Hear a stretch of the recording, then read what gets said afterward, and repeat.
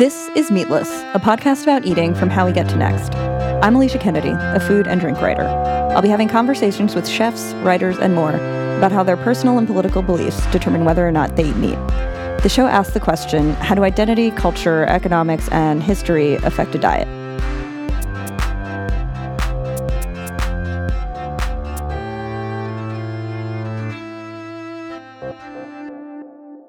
In this episode, I talked to Cruz and Ollie Montes of the Queer Kitchen Brigade, a collective launched from New York after Hurricane Maria that is in solidarity with Puerto Rico's agroecology movement.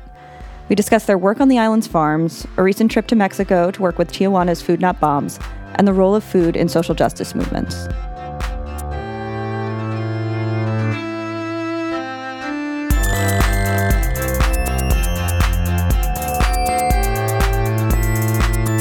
How do you feel about having a name that rhymes? It's like my Terry Gross question. Right? I think that people definitely smile at it and they're like, oh, it rhymes. I also get a lot of people who don't recognize that it is a Spanish name, and so they call me Luz. Oh my god, which is the worst thing in the world. That's extremely strange. Yeah, that instinct. Luz. Mostly Midwesterners. Oh yeah, the long U or something like that, but. Yeah, people definitely take notice on my name rhymes. Sure. So, can you each tell me about where you grew up and what you ate? You want to go first? Sure. I grew up in Harlem, New York City. What did I eat? When I was a kid, when I was a kid, my mom did a lot of the cooking when I was a kid, and so I ate standard rice and beans and meat, and some sort of salad on the plate. And then shortly after she started working, which was just when me and my little sister started going to school, my dad started cooking, and my dad is I think I get my love of food from my dad. He's just as terrible as it is, he loves watching the Food Network and is always experimenting with weird foods, and so he would still feed us definitely standard Puerto Rican dishes, but would also just do some weird things to food that always turned out really good. And yeah, so I mostly ate rice and beans and always meat and definitely some sort of salad on the table. What kind of weird things would he do? I think one time he made some it was just a weird French fry dish. I don't exactly remember what was in it, but there's meat and cheese, and he was just I saw it on the Food Network, and I was okay, I'm gonna eat this, but this is weird. Or he made this past Thanksgiving, he made or rather Indigenous Peoples Day, he made these sweet potato, mashed sweet potatoes, but he threw in coconut milk instead of, I don't know what else he would use, but he threw in coconut milk, and so they were really sweet, and also threw in a banana. Ooh.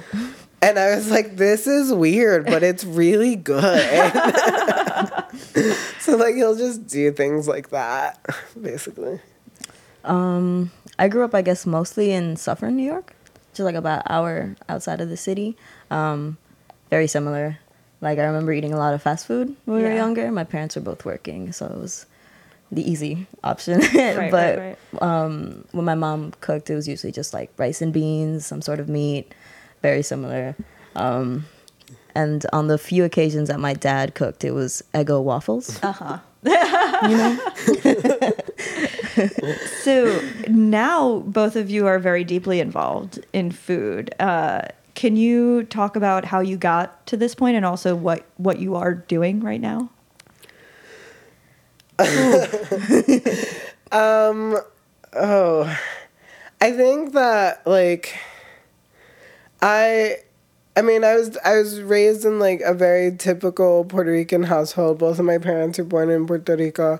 And while there was like some assimilation, there was also just like I grew up in Spanish Harlem, so I was always around a community of Puerto Ricans and have a huge family. And so like food as like the central point to like having discussions or just gathering with each other was always a thing in my life. And then also like my dad loves plants, and my grandfather was a sharecropper in Puerto Rico, and so I have this like ancestral lineage of farming and food. I mean, my dad has a coffee tree in his apartment in New York City that grows coffee on it. Wow. So I always grew up around food and farming in that context. And then when I was in high school, I took a horticulture class and started growing like food in a greenhouse, and becoming more like in touch with like land and actually like production of food and like the power that has. And sort of from there, I just like had various jobs. I started working for Grow NYC, distributing at their like CSAs, and just getting more involved in the food justice world. And for a really long time, it was always food justice and how do I feed these like individuals, these like frontline communities that are affected by like all of these socioeconomic issues. And then somewhere in there, I was like, I need to start growing food. And so, you know, I started volunteering at the Halsey Community Garden in Brooklyn, and eventually like got a job upstate farming, and did that for a little while. And then, like, you know, in the past couple of years, it was just me traveling back and forth to Puerto Rico. And then recently, in 2017, after the hurricane, I spent 5 months there doing work on farms. And just getting to know all of these people who had their land destroyed. Also getting to know all of these practices that, like, most people don't know about and, like, things that you can't learn in a farm school. And so that's like sort of how I like got involved. I'm also a diabetic, and so like food is like actually like life or death for me in a lot of ways. And so just needing to like have that be my focus for me personally, and then also, you know, growing up in Harlem, people like don't have that much to eat, and like when they do, it isn't the best of things. And so how do I like do this work in a way that like honors those people and provides them with opportunity, and honors like my ancestral lineage. And so like shortly after the hurricane, actually the night of the hurricane, there was a potluck dinner at my house. And shortly after that, one of the collective members, Pao Lebron, was working at the green market through Grow NYC and received all of these donations from farmers. And they were supposed to get brought back to Puerto Rico, but because of flights and all this sort of stuff, we were just like, well, what do we do with this produce that we have? And so the idea of like pickling came to mind. And so we like started to have these canning sessions where we pickled all these food. And through that, I think Queer Kitchen Brigade was born. Mm-hmm. I think the idea of Queer Kitchen Brigade was had been like seeded like years prior to the hurricane happening through this conference that Mi Gente had, that Pao had attended. And like this hashtag that like another chef from Puerto Rico, Pax, uses, Queers in the Kitchen, sort of popped up in that respect. But yeah, then I became part of Queer Kitchen Brigade, and it was just like, how do we do this work and honor these people who like suffered this terrible natural disaster through food, and how do we feed them? Right. What is my connection to food? I grew up with my parents were very big on gardening, so that was something that we always like had our own like cilantro, basil, all these things. We would grow a lot of like spices and stuff like that. So I know that was something that's always been around me. But then I've been working predominantly in the service industries, usually with food.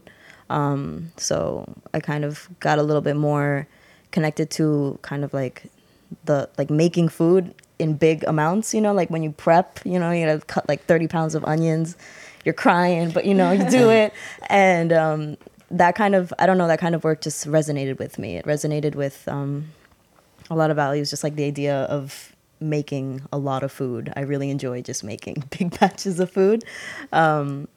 And so when I started getting involved with Queer Kitchen Brigade, it was just because Luz was just like, hey, we need to sort these packets of seeds that we're going to send to Puerto Rico. And I kind of just slowly started getting more and more involved. And it was just kind of work that really strongly resonated, you know. And yeah, we've come a long way. Yeah. A lot has happened since 2017. Absolutely. So you are known for, the Queer Kitchen Brigade is kind of known for the canning more than other things. I don't know if that's a valid thing to say. Well, that's pretty valid. Okay. Yeah. I mean, fermentation has a kind of a history in queer communities. Like Sandra Katz is kind of the fermentation guy.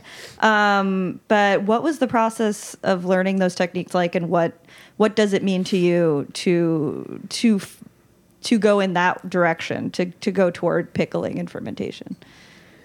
I think that like pickling and fermentation is always something that I had done, or just the idea of like preserving foods or using preservation as a means to make medicines. Like I make tinctures all the time, and like that's just alcohol and herbs, and like and I think that like for me it was just always this thing that I've been interested in, because it was this like science-y thing that also had to do with food. And like every time I look at a pickle, my mouth just waters. Yeah. I just have that like effect on me. And so it's always this thing that I love. And then just like in the history of it, we don't often associate pickling or fermentation or preservation of foods to like Latinx culture, right. But it's very much seated in Latinx culture.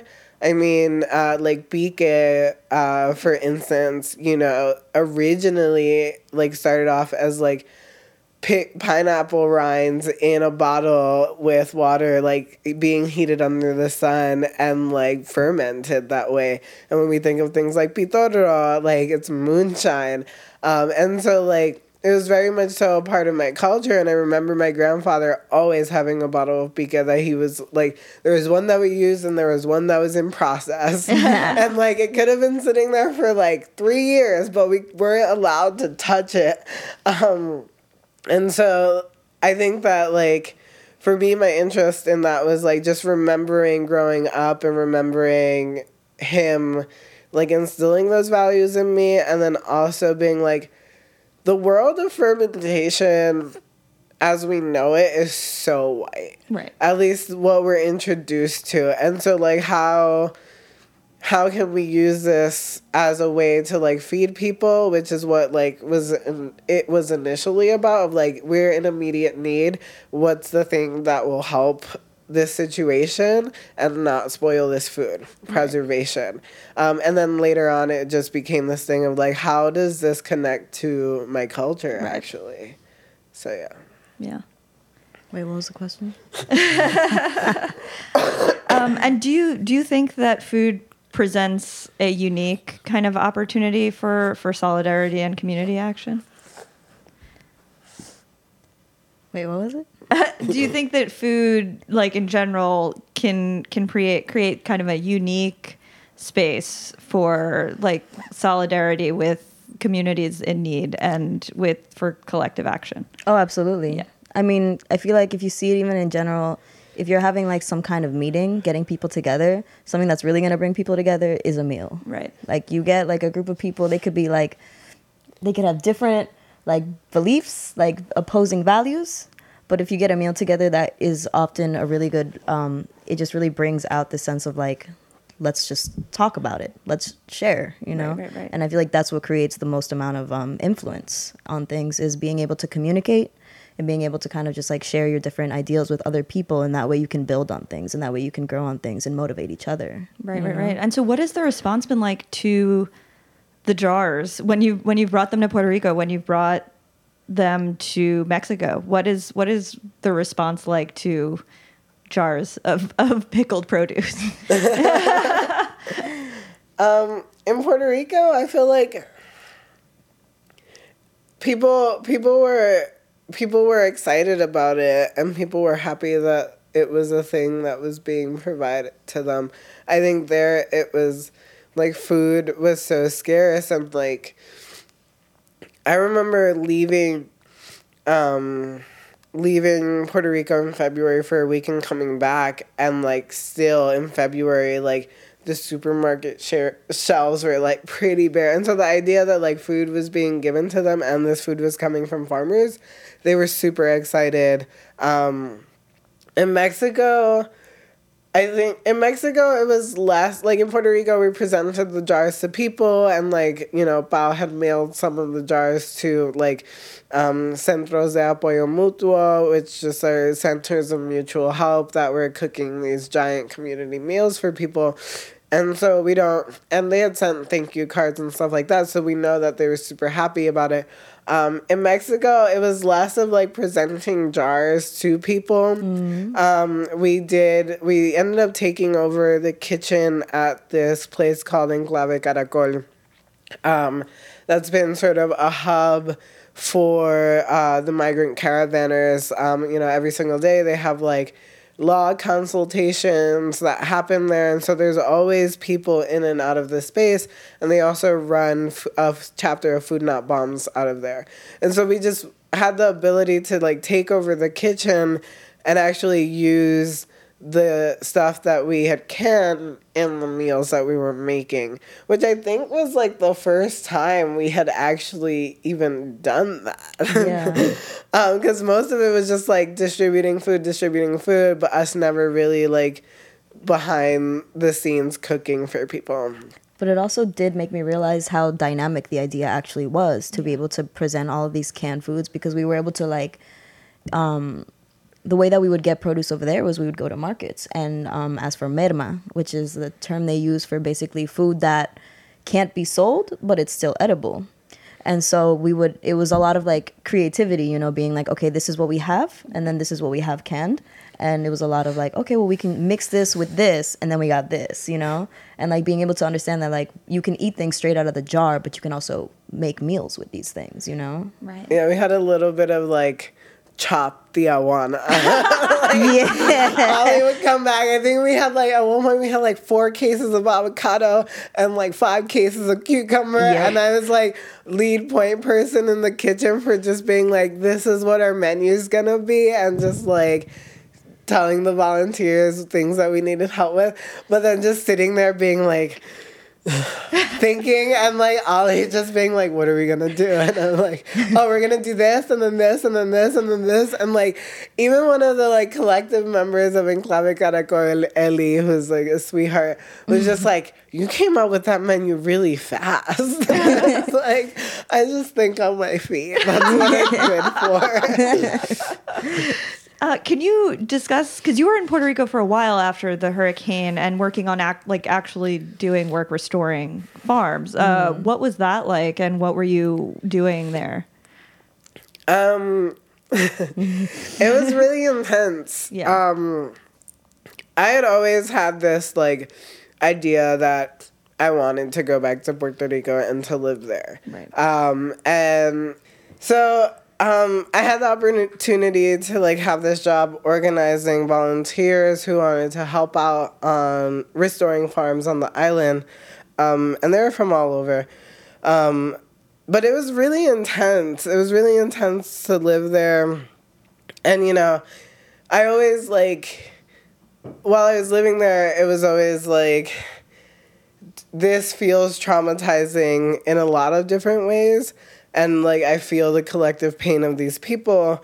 And, you know, but I always felt like I wasn't there during the hurricane, so, like, I didn't have it as bad as these people. But, like, in retrospect, you know, I did spend a month living without water and light. And, like, having people tell me that, like, no, like, what you're feeling is, like, post-Maria trauma, and, like, you have a right to claim that. So it was really intense living there. But a lot of the work was going to these farms and talking to these farmers and doing land assessments with them in terms of like what they needed on their farms in order to get back up and running, or just like even begin the process of being back in production, because the idea was that we wanted to get them back into the farmers markets as soon as possible, because 90% of the food on the island is imported. And at the time of the hurricane, it was like 100% of the food. And so that was a lot of the work that I was doing there. And it was just like creating these like really personal relationships with these people who had lost everything. And in a lot of ways, it was holding their trauma for them. And in a lot of ways, it was like some of these people like hadn't been back onto their farm since before the hurricane had happened. And so it was just like reintroducing them to this place in this different way. But then also like a lot of regrowth and just like showing them that like they still have a chance and that, you know, their options for survival are still there, and like look at this community of people who are here to help you do this thing. And so it was really beautiful in a lot of ways also, and there are like a lot of fun times and a lot of really like interesting ways of like construction that happens there. And I think that like there was also like this like re-education, because a lot of the volunteers were white. Right. And so it was just like, which was, you know, a learning experience for them in terms of like they're used to having a certain standard of construction or farming or whatever it is there. But like, you know, Carlos Lago, the like 70-year-old farmer who spent 20 years of his life on this farm, like using a lawnmower instead of a like tractor to like, you know, cut down these tall grasses. It was just like amazing and hilarious. And, you know, the group from Vermont who are part of this like cooperative called Buffalo Mountain, they were just like in awe and in shock at like the ability that this man had in terms of like using tools that like aren't, you know, quote unquote traditionally used in like agriculture in the United States. So it was just a lot of that when I was there. Cool. Yeah, no, I mean,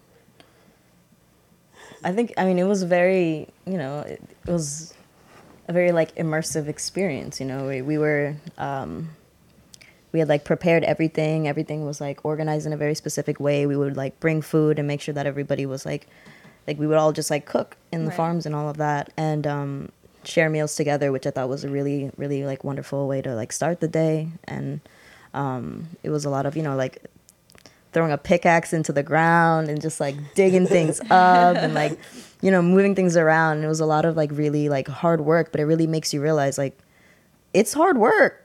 It's a lot of hard work, and a lot of these people do it, you know, like on their own. Right. And like seeing the after effects of the after the hurricane, you know. I remember all of the farmers that we did speak to, they would all make comments about, like, I used to not be able to see that house over there. Right. I didn't even realize I had so many neighbors because of all of the nature that was there. Right. It was also like a different experience for you because your mom was born in Puerto Rico. Yes. And so like you were going back to this place that your mom was born in. Yeah. For the first time ever. Yeah, absolutely. Wow, it was your first time ever there? Yeah, it was my first time. Yeah. What was that like? It was very interesting because, you know, like I remember having a conversation with my mother on the rooftop of this place that we were staying at, and her being like, "Oh yeah, I was born in this hospital 2 blocks from where you are right now." Shit. You know, and kind of like realizing and making connections because my grandfather was exiled from the Dominican Republic, and he lived in Puerto Rico, and he stayed in this place called Miramar, which was like down the street from where I was at. And I remember skating past that place to get to where this place I was trying to go to, and just feeling like this sense of like, whoa, like this place that I, you know, never felt I had such strong connection to, but like, you know, seeing it and being there and like feeling it was very intense, you know. Yeah. And had you been there many times before? Oh, yeah, I have. Yeah. What were some differences you noticed from earlier visits? Like, I mean, just the energetics in the energetic sense of the island. I'm about to get real woo woo. Let's do it. I mean, energetically, there was just a big difference. In my visits to Puerto Rico, I had been going with my family predominantly, and I think up until like 2012, I had only gone to Puerto Rico with my family, which is such a different experience than going by yourself. And so I was always like in the mountains in Morovis at my grandmother's house and like visiting family that I only ever saw once a year. And so going there and being there after the hurricane, there was less of this like the joy of like being on the island had sort of like dissipated to varying degrees, but there was also still this like huge sense of resiliency. Right. And like the people that weren't going to like see this through had already left, or who couldn't see this through, because I don't blame anyone for needing to leave the island. Under colonialism, like things like that happen and they force you to leave. But the individuals who did stay and had the like resolve to stay were just so resilient and just set on building this thing from the ground up in the way that they wanted to see it prosper. And so I think that like it was just like a completely different experience in terms of like having only spent time there with my family, and like not really having a community of people there. In terms of like queer community, very specifically. And then like, after 2012, starting to go there more on my own, and then like going there after the hurricane and like seeing all of these people who I like have been in community with for some time, and just talk to them about like, in particular, like how the queer survived. And, just like at 4 p.m. every single day, they would meet at this like one restaurant in Rio Piedras, and like if like one person didn't show up, then like there was a problem and they would go searching for them. Or just like the ways in which people develop methods of like checking in and community accountability were so different. And so like those were most of the like differences that I saw there. Totally. And so the Queer Kitchen Brigade, and I don't know whether you eat meat, either of you. But we're coming to the big question. No, but you did work with Food Not Bombs in Mexico. Food Not Bombs is specifically a vegan organization. So, and I've only seen you work with vegetables. So, but like, what is the role of like animal labor and animal products in like what are politically motivated movements? Like where do you see like meat or dairy or eggs in terms of like do animals have a role in what you do? Not necessarily in Queer Kitchen Brigade. I don't think so. We don't like with the food that we make. I feel like it's almost always been vegan food. Yeah. Even with the meals that we make, it's mostly vegan. Yeah, I don't think it's even ever been vegetarian. Yeah. No. It oddly has been vegan. I mean, In my personal life, I'm going to coin this term from an earlier podcast of yours. I do identify as a flexitarian. But I generally in my day-to-day, like, will not, like, I don't eat meat. Right. And so, but like Queer Kitchen Brigade has like really only worked with vegetables. I mean, animals' contribution to like vegetables, like it's always going to be there, bees pollinating plants and like that sort of thing. But in like the direct connection up to like Queer Kitchen Brigade and the meals that we've historically made, I think there was like one like sopa de jamon, like a ham soup that Bao had made at like a queer soup night. But I wasn't there. But I think we leave it up to the collective members. I think, like, because I don't generally eat meat, I'm less likely to cook that for people. And when I met Ollie was a vegan. Yeah, I was vegan for like 5 years, but now I'm vegetarian. You know, I can't get enough of the egg and cheeses. It's a big one for me. New York. What inspired you to go vegan? I think I was like 17 years old, and I had just like had torn my ACL and had to like, I was like 6 months like unable to like do the things that I was accustomed to doing, and that kind of like, when I was able to run again, it was like a big thing for me, and I was just like, wow, health, you know. And then I was just like, maybe, you know, I was trying to like work my way through like kind of like eating better for my body and trying to take care of myself more. Right. But out of just like habit, it just kind of like stayed with me for a very long time. But then I remember that I had started going vegetarian when we were in Puerto Rico, because it was a lot of like, you know, I'm not about to like be picky with what I eat right here, you know. And then I think that was 5 years of that, and then Puerto Rico changed it all. yeah. Why do you stay vegetarian? What connection do you have to not eating meat? Is it more ethical, or is it more what are the reasons?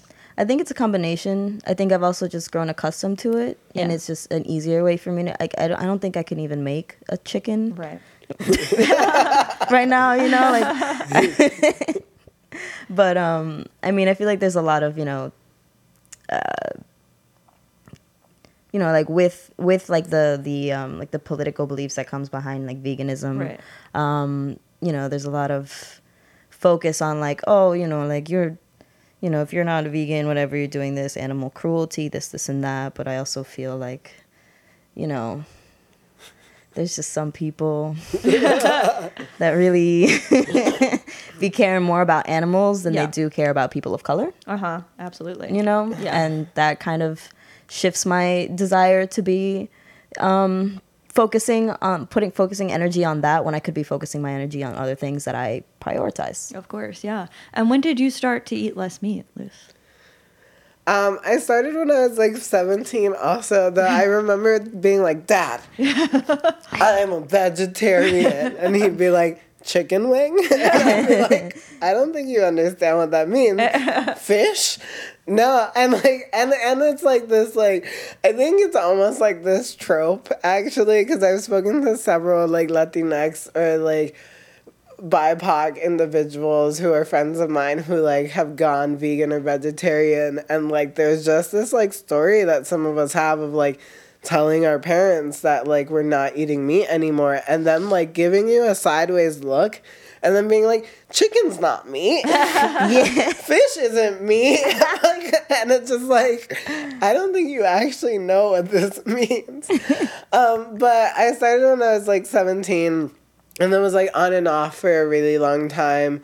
And then, like, more strictly, I would say, like, in the past, like, 3 to 5 years or so, probably more like 3 years, I've just, like, started to, like, not eat as much meat and not incorporate it as much into my diet, because there's just so many delicious vegetables in the world that I haven't tried. But also, like, you know, if I'm in a place where, like, meat is a very cultural thing, right, I'm not going to not try it, because that's just disrespectful. And also, like, I do want the experience of, like, tasting different things that I've never had before in my life. Right. So that's sort of that whole journey. Yeah. So I've asked this question of a few people who do a lot of organizing and work more closely, you know, with bringing communities together. But what you have actually like worked on farms that have endured like terrible circumstances, and you've seen what it's like when a food supply gets completely cut off. So what to you does a functional food system look like? I think there has to, like, a functional food system in respect to Puerto Rico. I think that there has to be food production on the island, and there has to be, like, the majority of the food that people are consuming on the island needs to be produced on the island. And I think that like that will help like when natural disasters happen, that will help sort of mitigate those issues. In terms like a functioning food system, I don't think I've seen one. Yeah. They're like, I've traveled, I was just recently in Europe and like went to farms there, and like I've traveled and seen various different types of food systems, and there are tons of things that like work on different ones that I would totally like pick and choose from. But in terms of like a holistic food system, I haven't seen one yet. But I also think that like food production needs to be put into the hands of the people who don't have access to it. Mm-hmm. And so, like, historically, we've built the United States agricultural system on the backs of Black and brown people, and yet they're the ones who don't have access to these things. And so, like, bringing power back into those people's hands is something that needs to happen as a way to like heal from trauma and like heal with the land, and as a way to just give them some sort of like economic opportunities, in that respect. So my answer is that I don't know what a food system looks like. Yeah, I feel like I don't know what that looks like specifically under capitalism. Of course, yeah. Yeah. There needs to be some adjustments there in order for... Yeah, there's no ethical food system under capitalism. So what is next for Queer Kitchen Brigade? We have a couple events coming up, right? Yeah. So we're helping cook. There's going to be a group of community chefs cooking at... Leah Pennyman wrote a book called Farming While Black, and there's a book launch at the Mayday Space in Brooklyn, New York, so we're going to be helping out in the kitchen with that. It's from 2 to 5? Yeah. We're also, on February 3rd, we're also helping out at various events, like book launches and movie screenings in the kitchen. And then we also have another trip planned to Puerto Rico. Nice. So we're in the process of sort of planning that out, but it's going to be a group of like 6 to 8 of us going down to Puerto Rico, working specifically on a farm called Finca Flamboyant. That's a queer land project in Puerto Rico. And then visiting other projects and individuals who have farms that I got to know through my work there. Right. So. And beyond that, do you have any, I mean, it's a silly question, but like, what's a goal? Do you have any goals in terms of what you can do? I mean, we did want to talk about that, those meals that we want to organize potentially. Yeah. I mean, a lot of our goals right now, it's hard to like say what's the goal for Queer Kitchen Brigade, because we are a decentralized collective, so there are other people involved who are doing other things in other places. I think the goal for like us too, as a part of the collective, is to just start being more present in terms of like feeding communities, particularly communities of color, so organizing community meals in various places. We definitely want to go back down to Mexico again and work with those folks down there. But just figuring out how to feed people, how to educate people on like food preservation, and just sort of continuing that work of like how can we prepare communities most affected by climate disasters through food, whether it's preservation or other ways of cooking or teaching people how to live without meat. Thank you both so much for being here.